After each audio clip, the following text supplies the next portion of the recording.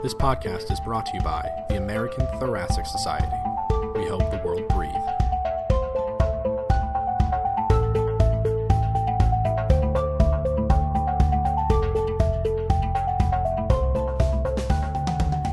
Greetings. This is Dr. Greg Tino from the University of Pennsylvania in Philadelphia. I'm the podcast editor for the Annals of the American Thoracic Society. I'd like to welcome you to today's podcast, which will feature a discussion on predicting outcomes for patients in the intensive care unit. We'll focus on two complementary articles that were published in the October issue of the Annals, and we're fortunate to be joined by actually two colleagues today.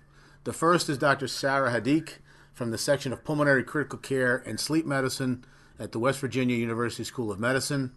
Dr. Hadik is the lead author of a publication entitled Derivation and Validation of a Prognostic Model to Predict 6-Month Mortality in an Intensive Care Unit Population. Welcome, Dr. Hadik. Hi, happy to be here. Great. And the second is Dr. Michael Detsky, who is the first author of a paper entitled 6-Month Morbidity and Mortality Among ICU Patients Receiving Life-Sustaining Therapy, a prospective cohort study. Dr. Detsky joins us from the Department of Critical Care at the Mount Sinai Hospital in Toronto, Canada. Welcome to you as well, Dr. Detsky. Thank you, Dr. Tino, for having me. So thanks again to both of you for taking the time to participate in the podcast. So I chose these publications and this topic for today because one of the most difficult challenges faced by intensivists, as well as our patients and their families, is making decisions about goals of care in circumstances where the prediction of the natural history of a critical illness is difficult. So these two papers were published again in a companion style in the Annals, and I thought this would be a great way to really address a very important topic. So to start off, I'd like to ask each of the authors to discuss the impetus for and the clinical context for their study, and then to describe their study and summarize its findings. And then I'm hoping that we have a nice interactive discussion about the complementary nature of their two studies. So let's start with you, Sarah, on your paper. So as far as ICU care is concerned, the basic reason why we started this study was that the World Federation of Societies of Intensive and Critical Care Medicine, they recommended that research be conducted to assess the benefits of the use of surprise questionnaire in treating ICU patients. Now, by saying so, both ACCM, which is our American Society of Critical Medicine, and American Thoracic Society, they recognize that the palliative care is a key component of ICU quality of care. Dr. Moss, who has been actively involved in the studies pertaining to surprise questionnaire, as you can see, he's the last author on the paper. He belongs to the section of nephrology as well as supportive care. He has already done a few studies, and West Virginia University has done studies in the past on chronic dialysis patients as well as cancer patients pertaining to surprise questionnaire. So since we were already in it from that perspective, so we thought that we should take a part in a study where we can implement surprise questionnaire in the ICU setting, but not only that, but actually to find a prognostic model which has both things, has subjective as well as objective component, because you can't make your decision only on the subjective component of it. So that was basically the impetus for us to develop an integrated prognostic model in the ICU patient population for shared decision making with the families and for the timely incorporation of the palliative care into the treatment. So actually, just out of curiosity, where did the surprise question come from? I know you mentioned it's been looked at and tested in other patient populations. How did that come to be developed? Okay, so going back to the history, so there is a geriatrician by the name of Joanne Lynn.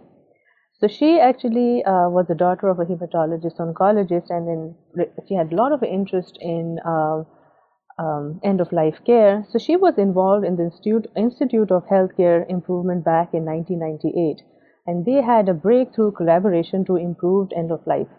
So she was the first one actually who came up with the surprise questionnaire at that time, and then she encouraged Franciscan Health System, the primary care clinic, to look into this. So actually what she did at that time, she just asked the clinician over there that why don't you ask yourself that would you be surprised if a patient die in next 1 year whenever you come in the morning and look at your clinic schedule?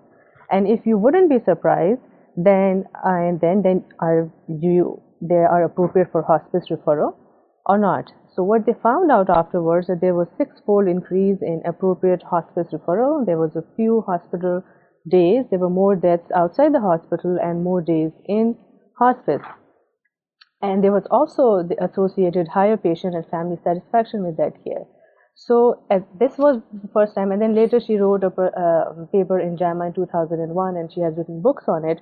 So I think she was the first one who came with this idea of surprise questionnaire. So as a clinician, the important thing to understand is that we are always in the search of a tool which is very simple, it is feasible, and it is effective to make identification of patients with serious illnesses and poor prognosis as a routine, and thereby to aid our shared decision-making discussion.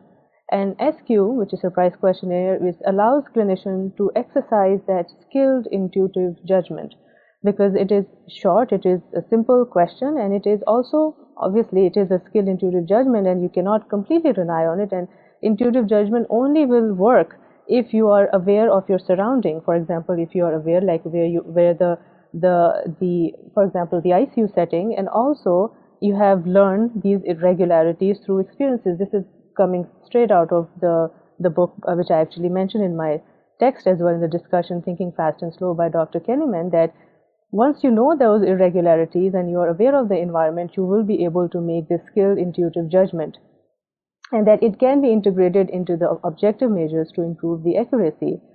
Obviously, in the past, it has been misunderstood. The surprise questionnaire has been misunderstood as a tool to predict death.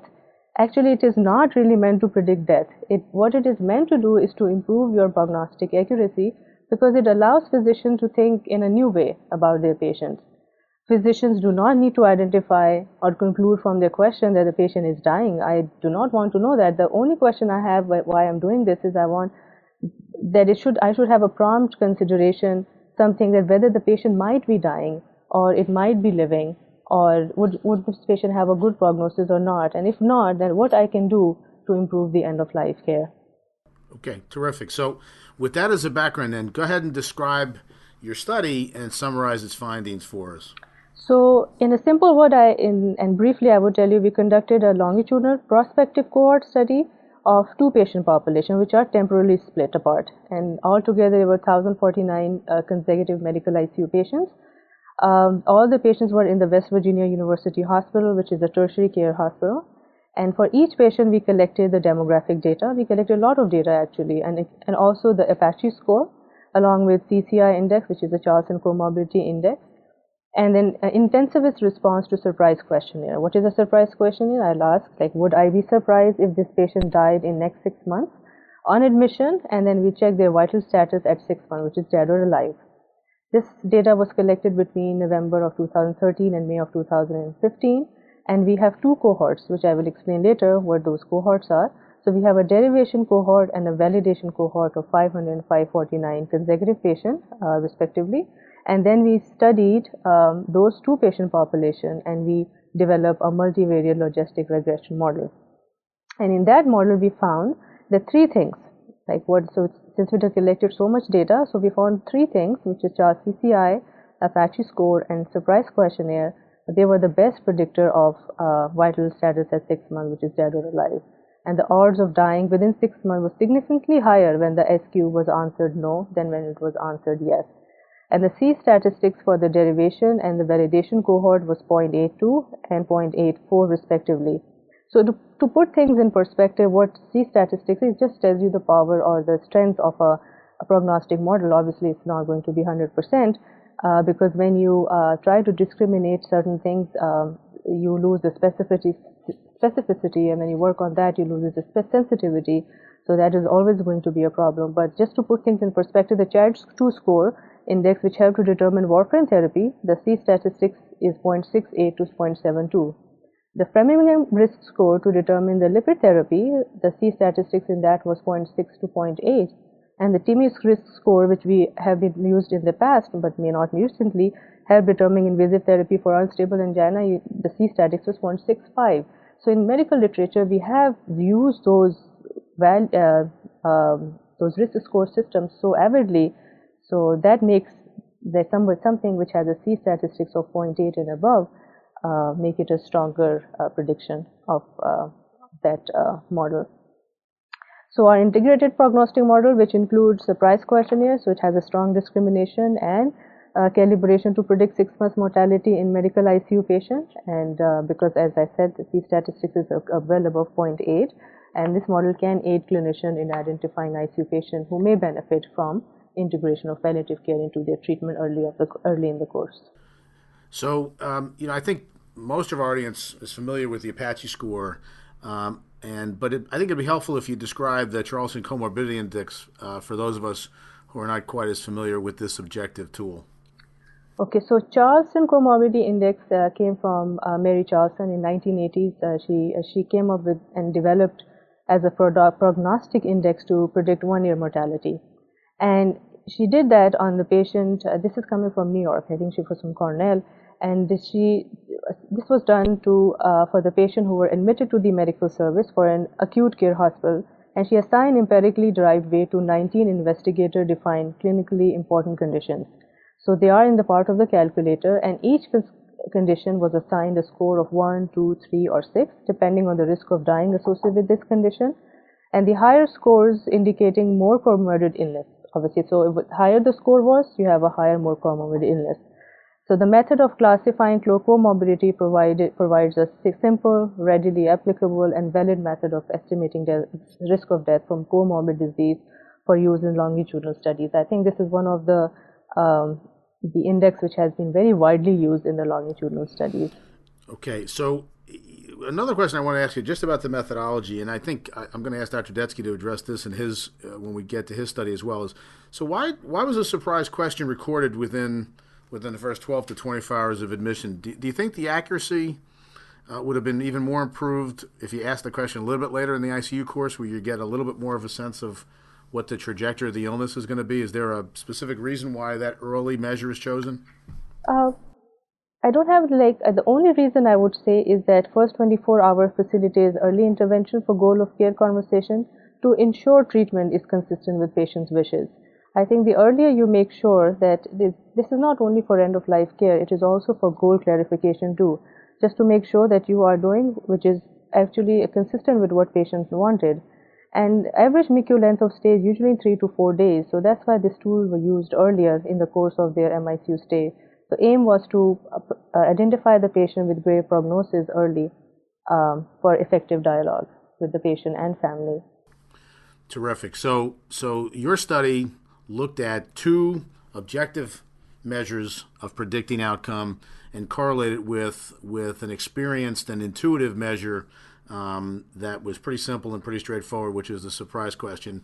And that combination appeared to have a really good prognostic value over that 6-month period. So we'll come back and ask a few more questions specifically about your study and its applicability, but I wanted to turn it over now to Dr. Detsky. So Michael, again, talk about the impetus for and the clinical context of your study, and then describe it and summarize its findings. And I wanted to just add that you and your colleagues published a paper in JAMA earlier this year about the discriminative accuracy of both physician and nurse predictions for ICU outcomes. So can you comment on that, first of all, and how it ties into the current study? And maybe you can tie it into Sarah's results as well. So take it away. Sure.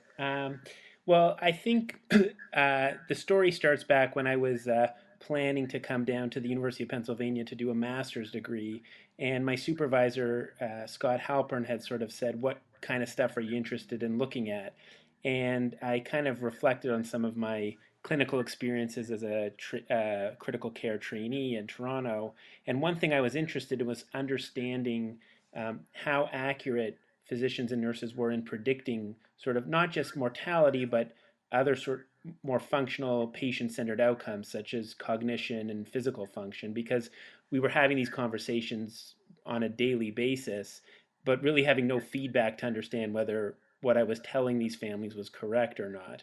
And so that was really where this all came from.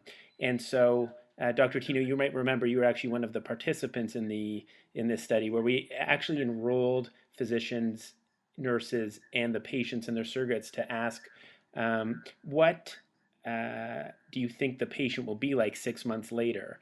And we asked them to answer a bunch of specific patient-centered outcomes, including at 6 months, would they be alive? Would they be able to toilet on their own? Would they be able to walk up 10 stairs on their own? Would their cognition be normal based on a question from the Health Utility Index? And then we followed up with patients at 6 months to determine whether those predictions done early in the patient's ICU stay, which was 3 to 6 days, we were able to determine whether these predictions were correct or not, and then look at the discriminative accuracy of these predictions in aggregate for the physicians and nurses. And we collected a lot of data for this project, including what people were like at baseline in terms of the questions that physicians and nurses were asked to predict, and then what they were actually like at 6 months.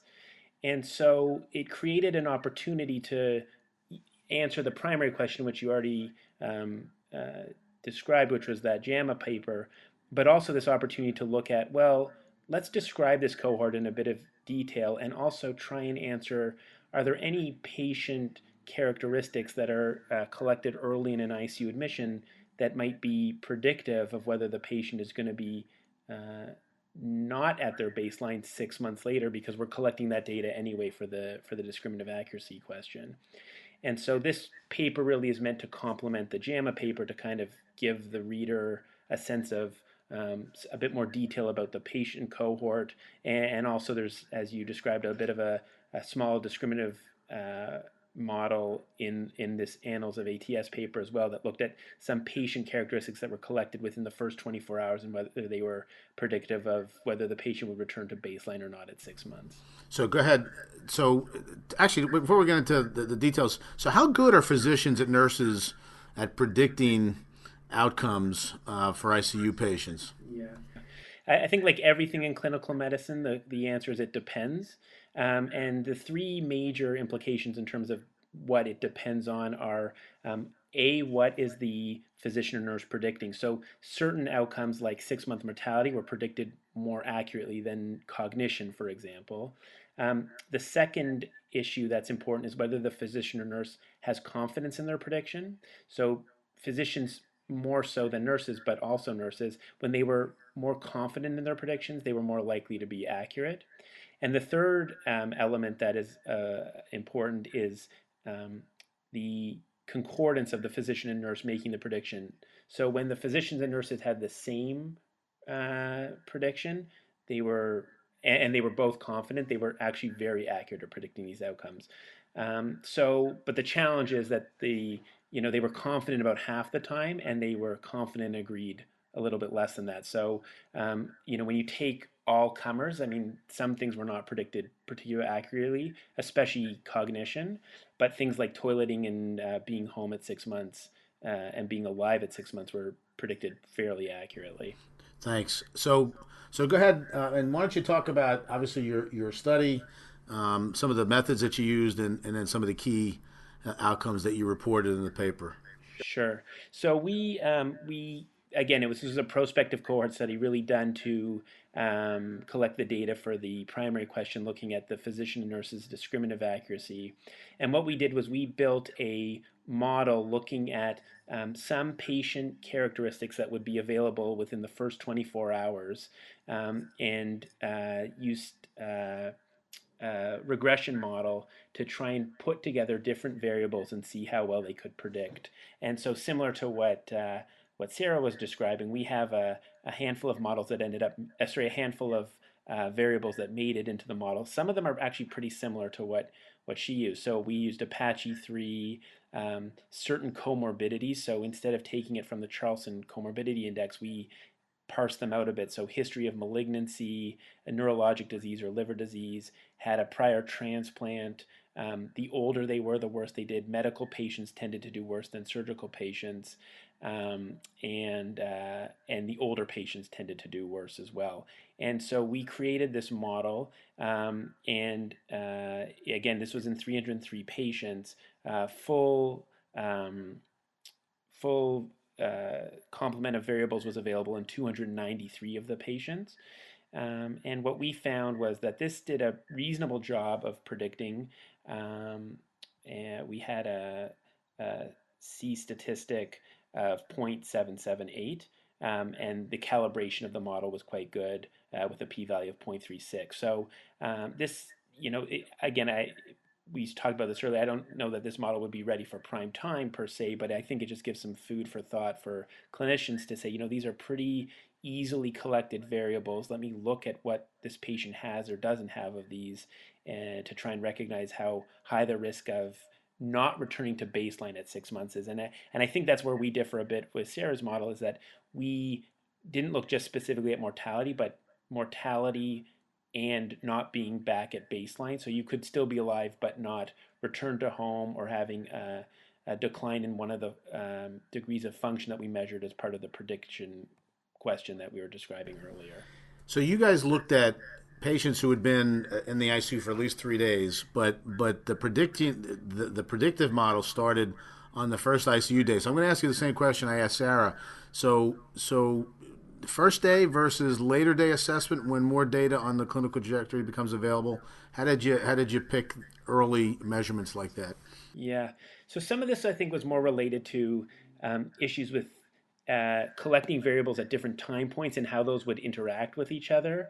We kind of discussed as a group that one of the nice things was, again, the Apache 3 probably wouldn't be available till the end of that first day, but the thought being that you might not necessarily collect all this stuff right away, and it sort of takes a bit of time. And again, similar to what Sarah described, you're going to have that family meeting maybe on the third day. All that data is available for you within 24 hours and could sort of be collected and delivered to you to kind of look and reflect and say, okay, this patient has a pretty high risk of not returning to baseline at 6 months or not. But there's limitations to that too.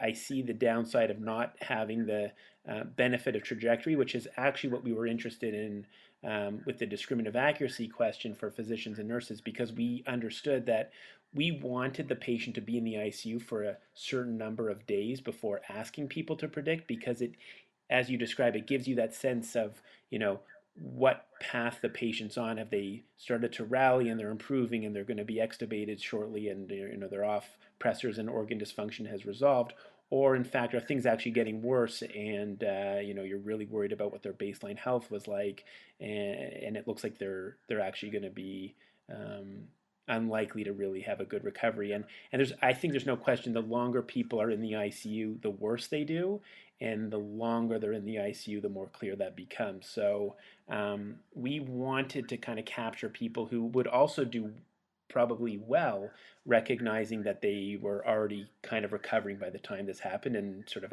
capture them days 3 to 6. Although half of our patients were collected on day 3, and I think another quarter were collected on day 4. So most of them were collected sort of day 3 to 4 of their ICU stay. So, obviously you looked at a sick group of patients. It looks like about half of your patients survived to 6 months. But interestingly, about 83% returned home. A high percentage were able to toilet. 70% were able to ambulate 10 stairs. But only 31% of patients returned to their baseline status. Were you surprised that 2 out of 3 of your patients in the study didn't return to baseline function? Yeah, I really was.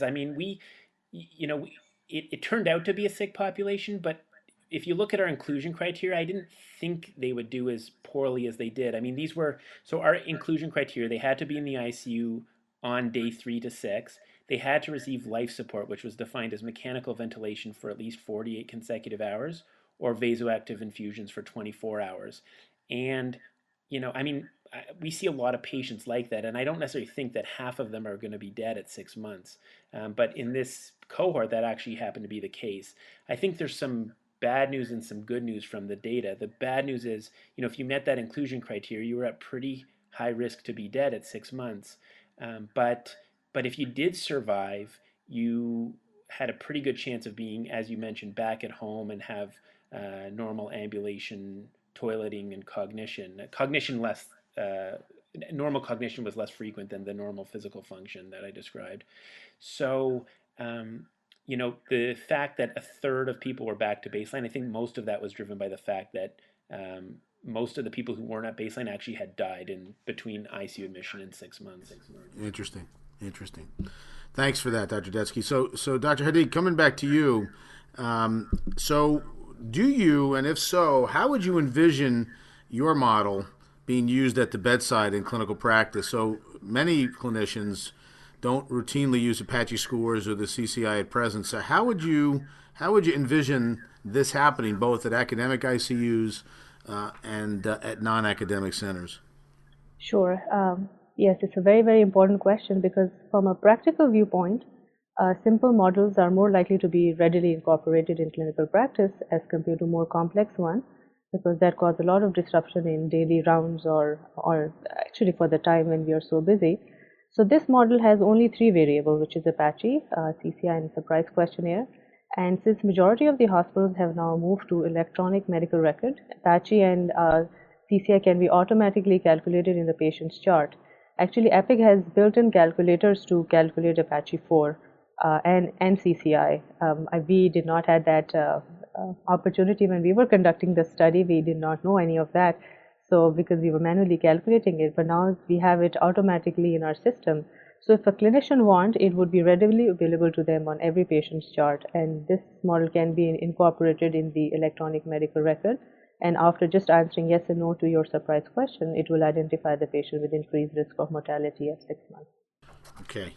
So one of the things that you highlighted in your paper is that this sort of integrated prognostic model, its practical implication would be to really involve the palliative care, our palliative care colleagues. So sort of take out a crystal ball, and if this model is in fact utilized across ICUs, what would the role of the palliative care program be, and how early would you involve them? How does this have clinical and bedside applications in the real world? So as far as palliative care program is concerned, just like any other teaching hospitals in the United States, almost I think 80 to 85% of the hospitals have palliative care program, which is so ours we have also have a well-established palliative care program. So identification of patients with worse prognosis through this model may result in involvement of palliative care services for goal of care discussion. Not necessarily palliative care should only be used to involve in the end of life care, but also for the goal of care discussion. That how would they like to go out of the ICU? Would they like to fill in the post form? Who will be their medical power of attorney?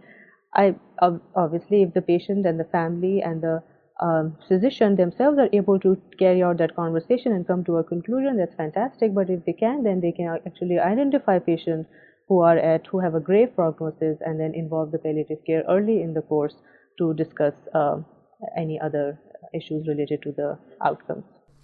Great, thank you. Dr. Detsky, so should we now be creating long-term functional predictions into ICU goals of care discussions? Are we ready? Yeah, I mean, I think the truth is many of us are already doing that. I mean, Doug White has done some work on this topic where they audio recorded family conferences, and a lot of the discussion was actually around function and quality of life in the future and not necessarily mortality. And so I think that's why I became interested in this. I think there's a lot of opportunity to explore how we can do better at this. I think it just comes back to first principles of sort of understanding what are patients' values and preferences. Different patients are going to have different goals, and trying to understand whether those goals can be met or not with providing aggressive life-sustaining therapy, and ensure that we're not putting people through a lot of burdensome care and really undignified care when there's really a low chance of getting back to what the patient's goals are. But I think the problem is and not the problem, but one of the nice challenges is that we are constantly having to adjust what the goals are because the goals for the patients are going to be different. So I think we have to be very cognizant to get a good values and preferences history from a patient, or often the surrogate describing it on the patient's behalf if they're not able to speak for themselves. And then using that information to sort of say, well, based on what I know about their values and preferences, I don't think it's realistic that they're going to be, back at home or doing the activities they enjoyed before coming in. I mean, I can reflect on my own personal experiences. My grandmother died a few years ago, and she was 93. And as my dad likes to say, she managed 3 homes and 15 major appliances.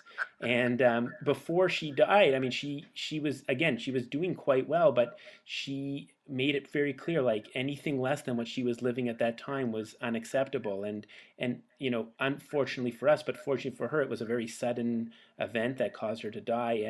And we were lucky in the sense because we didn't have to put her through a prolonged critical illness. But I knew from talking to her that living anything less than she was living at the time before she died was not acceptable. So, but these are very challenging conversations to have, and unfortunately, a lot of times, we don't have these conversations with our family members. And I think that's one area where my mentor Scott Halpern and his group, they're really looking to sort of move that conversation forward in the United States. Yeah, and I think obviously these are very important questions for us, and importantly for our patients. And it's really nice and appropriate to see that other factors, and mortality obviously is an important outcome, but quality of life and functional ability is critical to all of us, and an incorporation with data into that conversation would be very, very helpful. So Michael, are there next steps being planned along these lines by you and by your colleagues who participated in this trial? Are there more sophisticated models, or are there other sort of next steps to validate these being planned? Sure.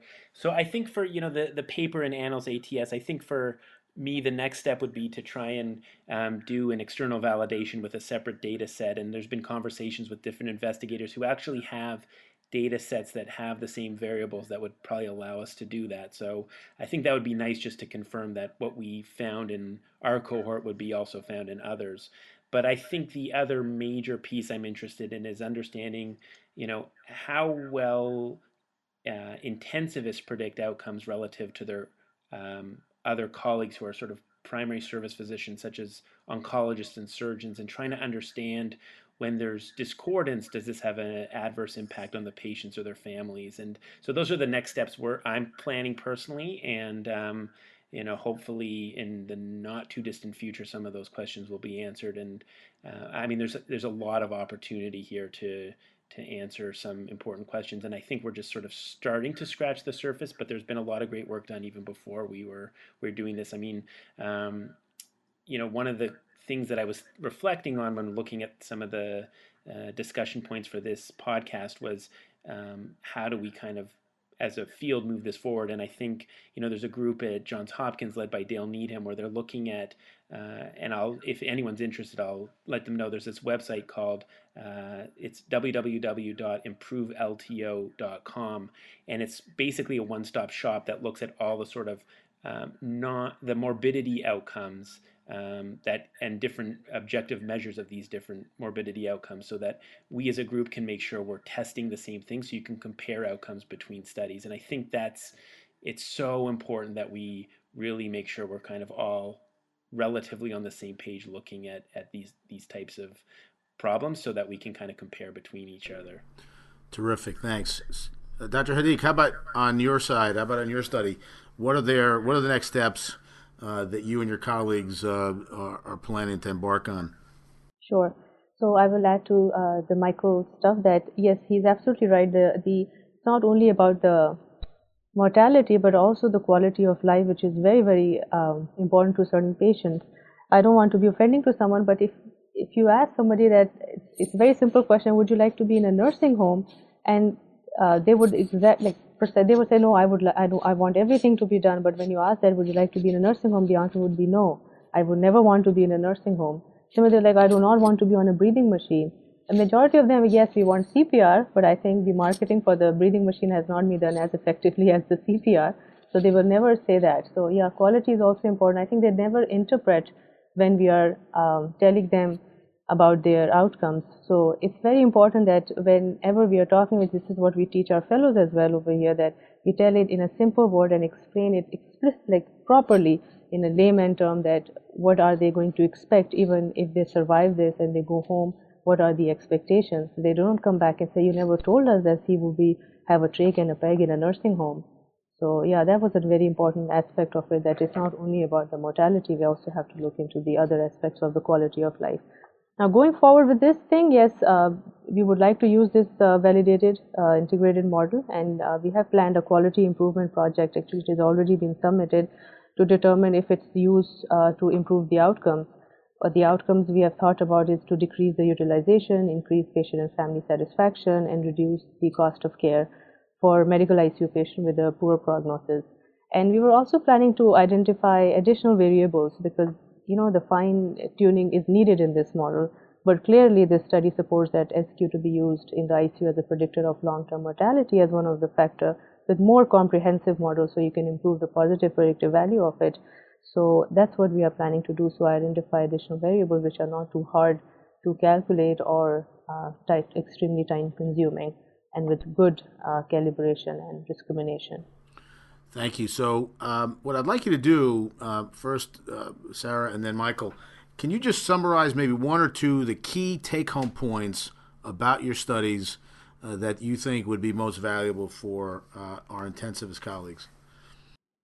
So one key point I would tell that the prognostic information is invaluable to patients, families, and clinicians, especially in the ICU setting when we are making these grave decisions on a daily basis.